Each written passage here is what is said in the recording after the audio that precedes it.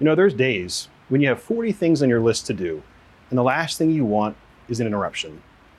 It happened here last week as I was leaving this office door, and I ran into a woman who desperately wanted to talk.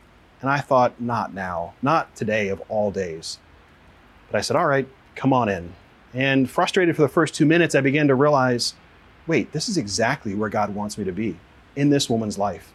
And as we went through her problems, I began to have this great sense of peace because I was God's instrument in the midst of all the struggles that she was facing.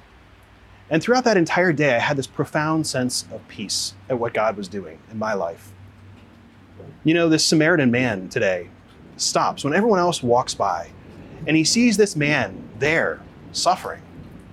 And he realizes, I have to do something. So he lifts him up, brings him to the inn, and leaves just 2 silver coins to be taken care of. He couldn't take care of himself, but he at least lifted him up and got him there.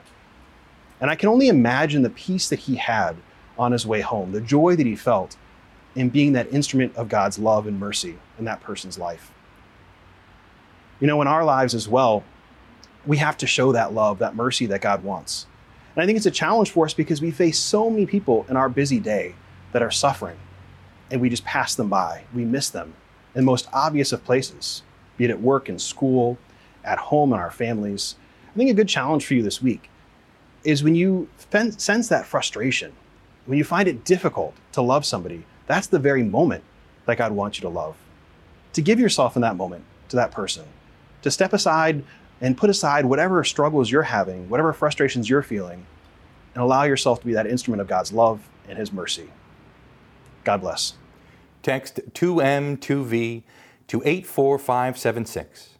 That's the number 2M, the number 2V to 84576 to get these weekly videos delivered to your mobile device.